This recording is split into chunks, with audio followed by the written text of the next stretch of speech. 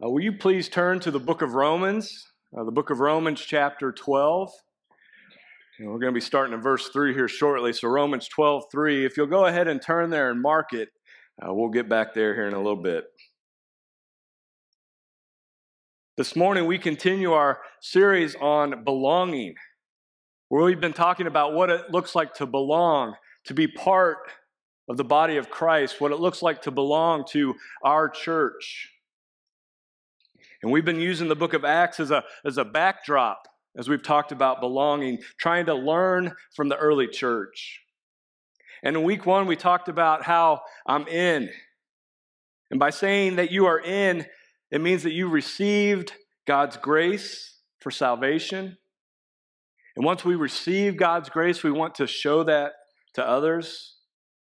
In week 2, we talked about how I'm still in. Because life can be hard, the Christian life can be hard. We are not promised that life will be easy once we're believers. And in those difficulties, in those hardships, the Lord is growing us to be more like Jesus. And then last week we looked at how we are in this together. Because the Christian life is not a life to be lived in isolation, but we need to live it with groups of other believers. We want to be in those groups so we can live out the one another's, where we love one another, where we build up and encourage one another. We're there to support each other. And this morning, as we continue our series, we are looking at how each of us is gifted, how each of us has spiritual gifts. In the book of Acts, in chapter 1, verse 8, we are given this amazing mission by Jesus. And what we find in Acts 1 is that Jesus has risen from the dead. He's about to ascend to be with God the Father. But before he leaves, he gives his disciples, and by extension us today, this mission. Amen. That through the power of the Holy Spirit, we will be his witnesses in Jerusalem, in Judea, in Samaria, and to the ends of the earth. And so what we find in the book of Acts, from chapter 1 to chapter 28, which is about a 30-year time frame, is that this begins to take place. That this mission that Jesus has given us is being fulfilled.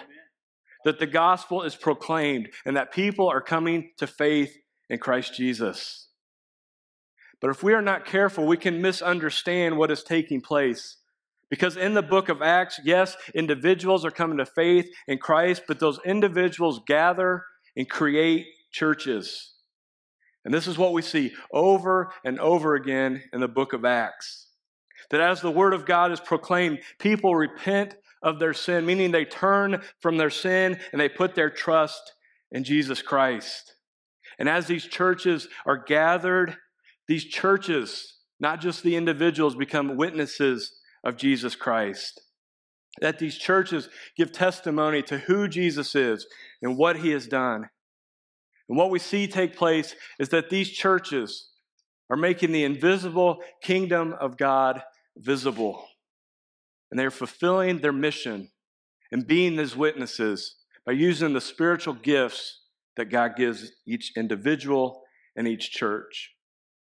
Now, when I talk about spiritual gifts, I'm not sure what comes to mind. Because for some of us, maybe we grew up in a church tradition and we talked about spiritual gifts a lot. Maybe some of the spiritual gifts were more evident in the worship service. Some of us, we grew up in a church tradition where we didn't talk about spiritual gifts at all. In fact, even talking about them makes us a little leery. It's kind of weird. We're not sure what it is. For me, I grew up in a Baptist church, and though we weren't afraid to talk about spiritual gifts, it was also something we didn't talk a whole lot about.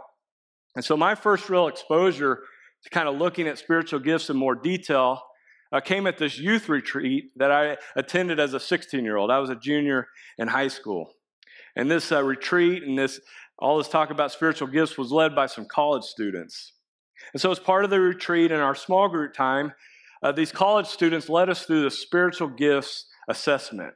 Now, if you're not familiar with a spiritual gifts assessment, it's kind of like a personality test. If you've ever done a personality test with maybe the Enneagram or Myers-Briggs. And so you go through all these questions and you're trying to figure out what are maybe my top 3, top 5, whatever, spiritual gifts. And as you go through these questions, you have to rank them 0 to 3. So, for example, A typical question would be something like this. I enjoy being called upon to do special jobs around the church. And so if you would answer with a 3, that means that you always like to do this. If you put a 2, that means sometimes. If you put a 1, that means just a little bit. And then a 0 is not at all. And so you go through this questionnaire and you tally up the numbers, and at the end it ranks your spiritual gifts. And there's typically in these tests like 20 or so spiritual gifts, such as hospitality and teaching and things like that. And I'm not sure what happened, but the way that I read this questionnaire in high school is that I thought the test included both positive and negative numbers to use when answering these questions. And I'm not sure why I thought this. I don't know if the format wasn't very clear. I don't know if my 16-year-old male brain was still being developed. I'm not quite sure. But I didn't read this questionnaire right. So instead of just having positive numbers, I thought there were negative choices. And so when I came to a question like I just shared of, I enjoy being called upon to do special projects, I wasn't into that as a 16-year-old in church. And so I was trying to be honest, and I didn't want to just put 0. Instead, I put -2. And then I got to the next question, something like, I enjoy taking charge of social gatherings, which if you know me is definitely not. So that was an easy -3, all right?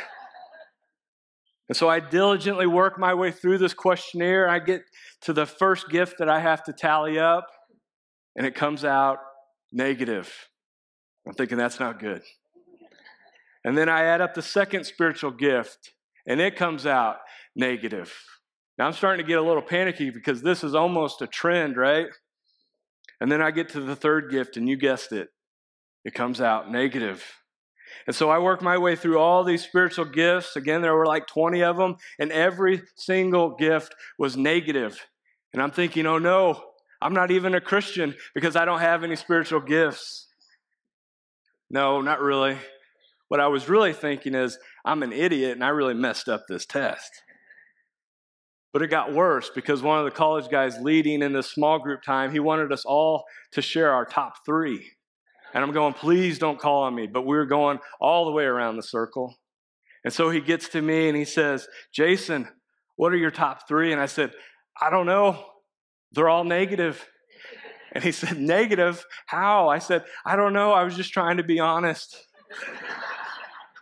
And so what I did, I gave him my top 3 negative ones, So instead of -20, I gave him the -2 and hoped that was maybe close to what he was getting at. So he just quickly moved on.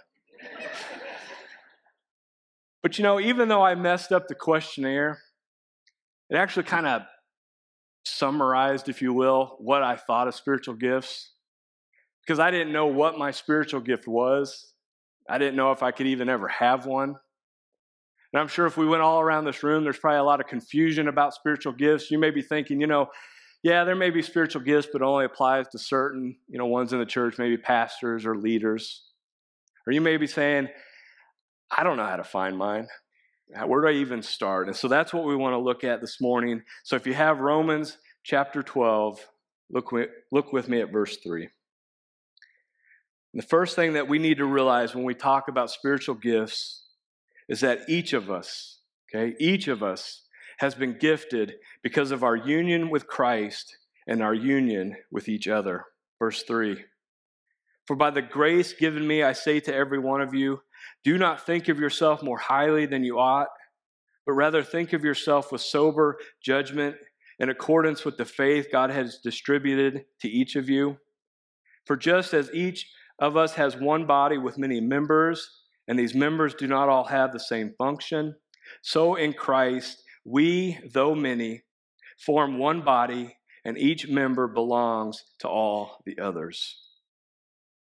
In verse 5, we find this wonderful phrase of Paul that carries so much meaning, where Paul says that we are in Christ, meaning that when we admit that we are a sinner, where we repent of our sin and put our trust in Jesus as our Lord and Savior, Paul is saying that you are in Christ.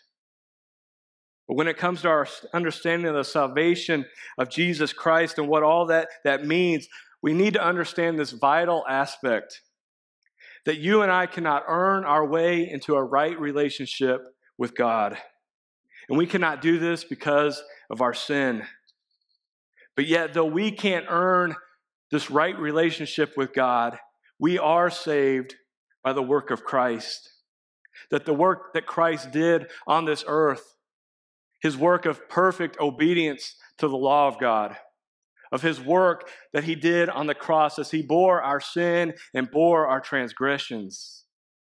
And because of the work of Christ, we now receive all the blessings that he earned. And so when we put our trust, which is our dependence, our reliance on who Jesus is and what he has done for us, we are now in Christ. And so now we receive all these wonderful blessings that Jesus earned, that we receive forgiveness of sins because we're in Christ.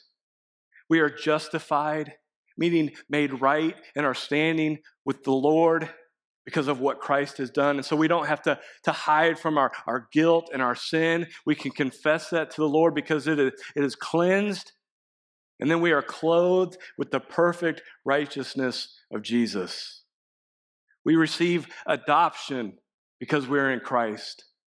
Where before we were enemies of God, we did not desire him, but now God is our Father.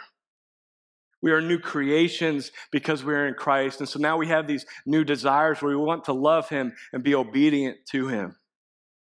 And we receive eternal life because we are in Christ. And so no longer do we have to fear death. So these are wonderful blessings. But also because we are in Christ, we are now in union with him.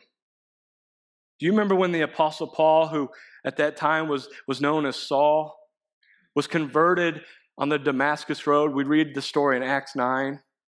And before his conversion, Paul hated Christians. He was even there when Stephen was martyred for his faith. And what did the Lord say to Saul when he met him? He said, "Saul, Saul, why are you persecuting me?" That seems like a strange way for Jesus to phrase this question. Because Jesus, as we find in Acts 1, had already ascended to heaven. He wasn't on the earth anymore.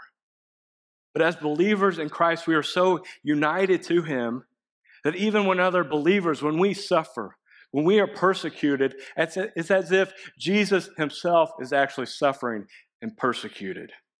That's how close the union is.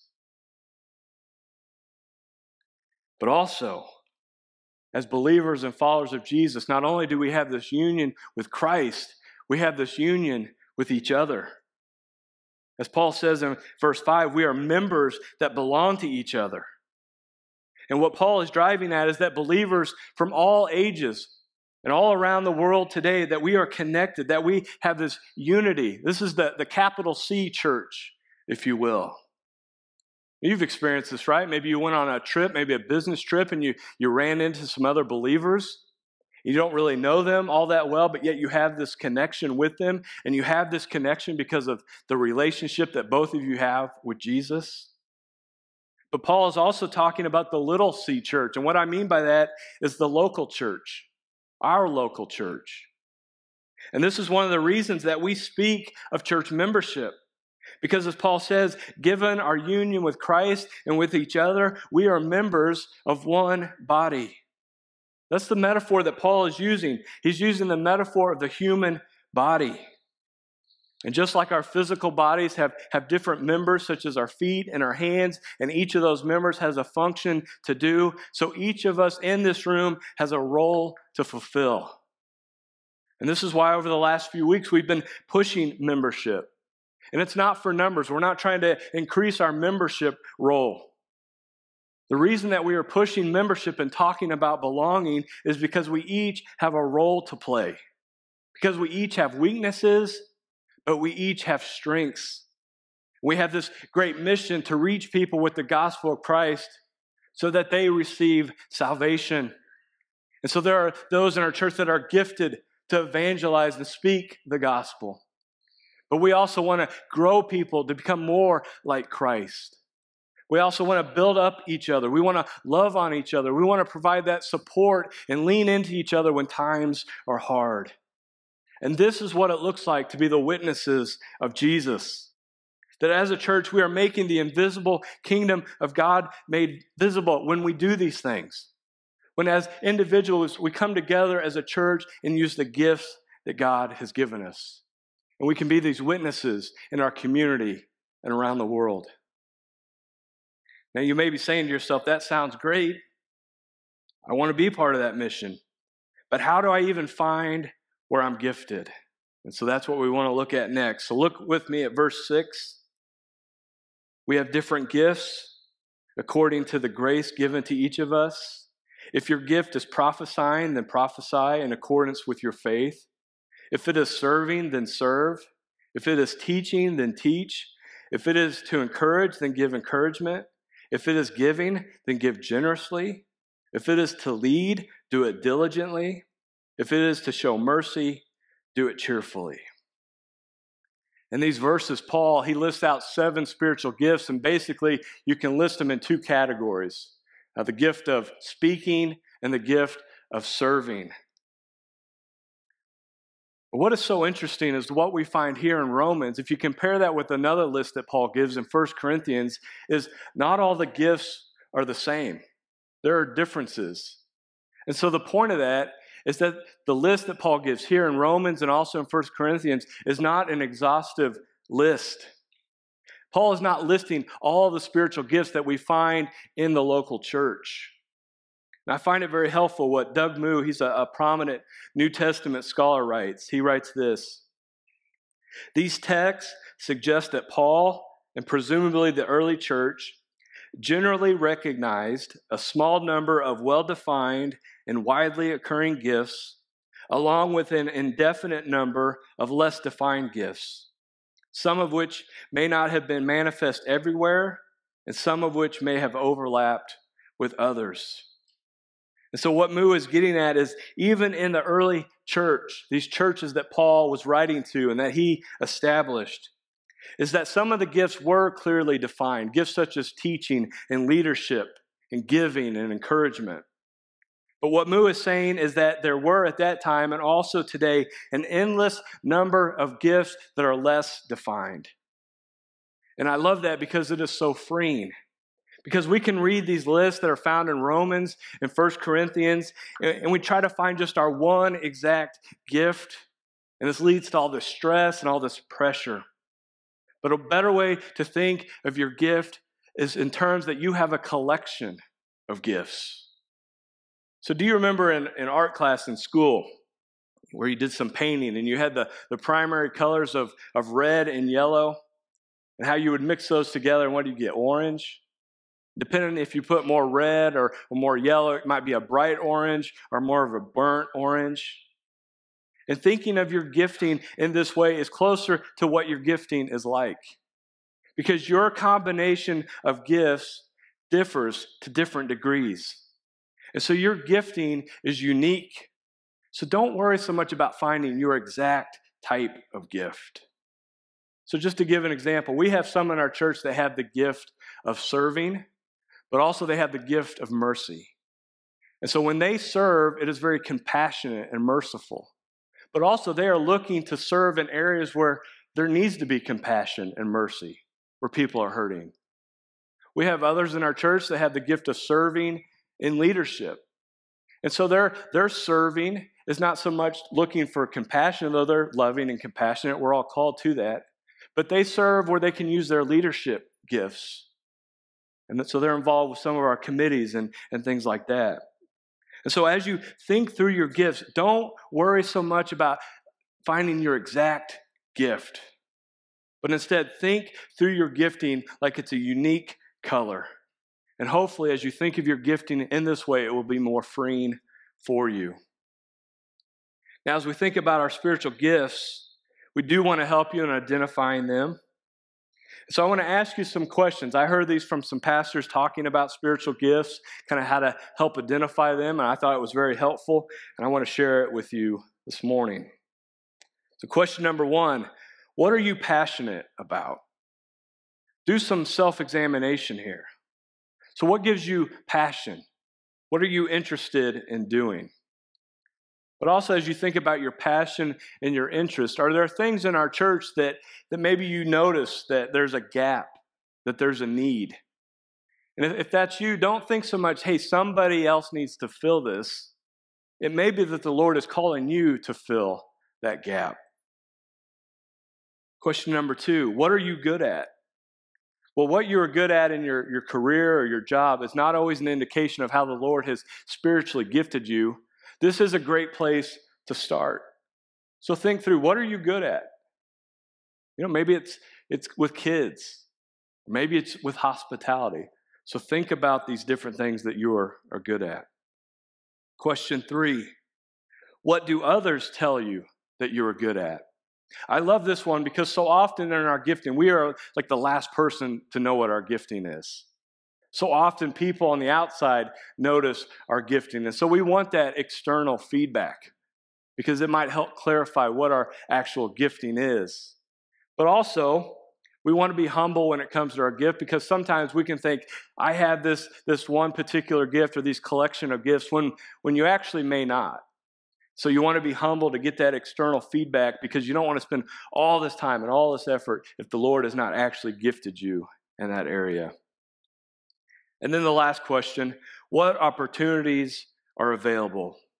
And I think this is the most important because most of the time we don't discover our gifts until we begin to serve.